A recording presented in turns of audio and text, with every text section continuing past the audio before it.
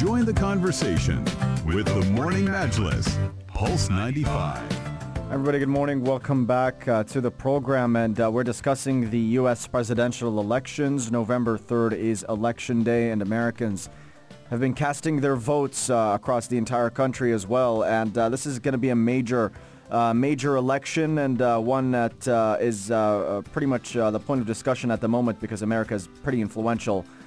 Because the presidential voting system assigns each state a number of electoral college votes, which go to whoever wins the state.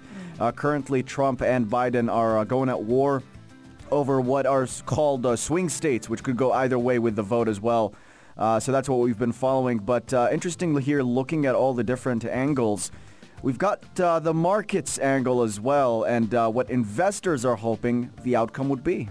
That's true. As the U.S. presidential election fast approaches, it's in 2 days, investors are betting on a so-called reflation trade that is expected to lift stocks and take the shine off treasuries, for example, in the dollar itself.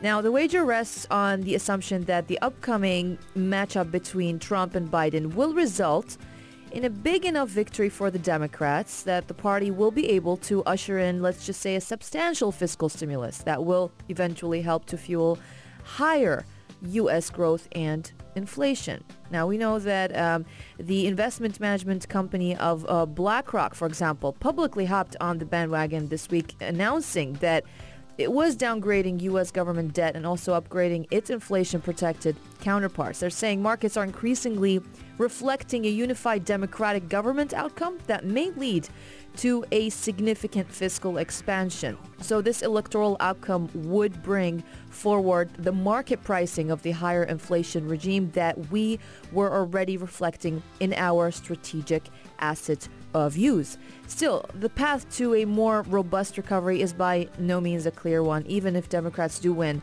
on November 3rd, as polls currently indicate so far. But rather, much depends on the distribution of power in the Senate and if Democrats can win a large enough majority to push through a major COVID-19 relief bill.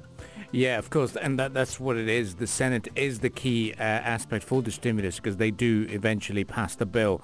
And so what we're looking at the scenario is if Joe Biden wins the White House but Democrats fail to win the Senate, then he'll have to compromise on a smaller stimulus package.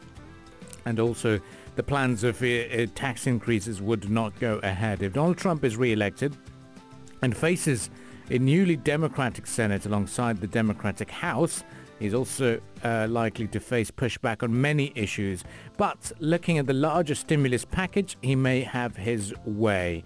So far, Biden was leading Trump in the polls by 7.8 percentage points, and Democrats also appear likely to take the Senate, but some races are very tight. And seven Republican seats are currently rated as toss-ups, with 4 in the battleground states where they could be lost if there's a strong Democratic surge. There could be a clear majority, but still uncertainty in terms of the final makeup.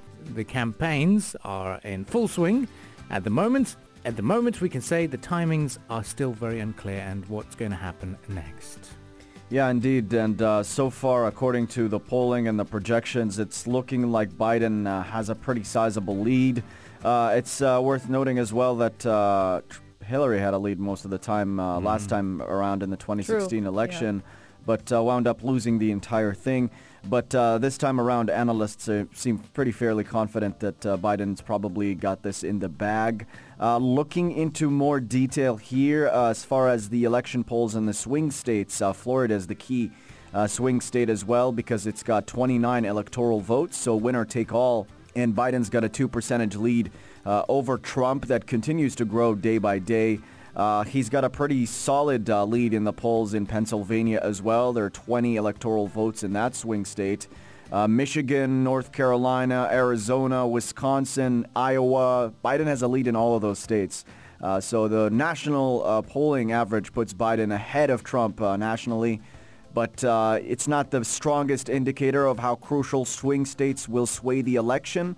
So despite this polling lead, you never know just how this will develop. Yeah, especially millions of Americans, actually, they vote on the same day, on November 3rd. So we still have time, and we still don't know how things will play out in the end. Exactly. Well, at the moment, 85 million people have voted early in the elections, 55 million of them by post, setting the country on course for its biggest voter turnout in over a century. And that is great news. And one of the reasons why it's actually on a higher end is because there's a bit of convenience offered, especially with the postal elections.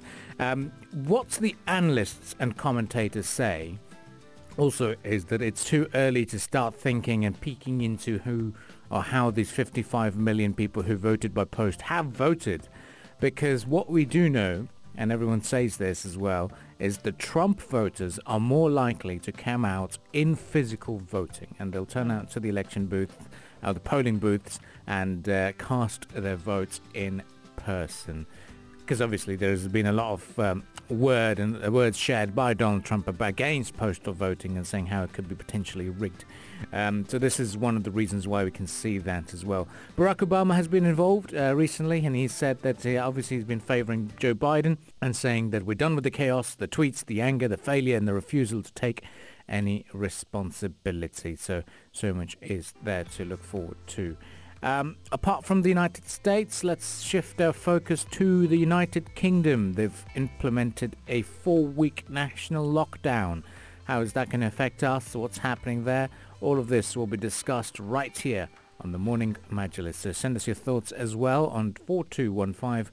We'll also keep you moving with a bit of a traffic update later on as well. This is the Morning Majlis, only on Pulse 95.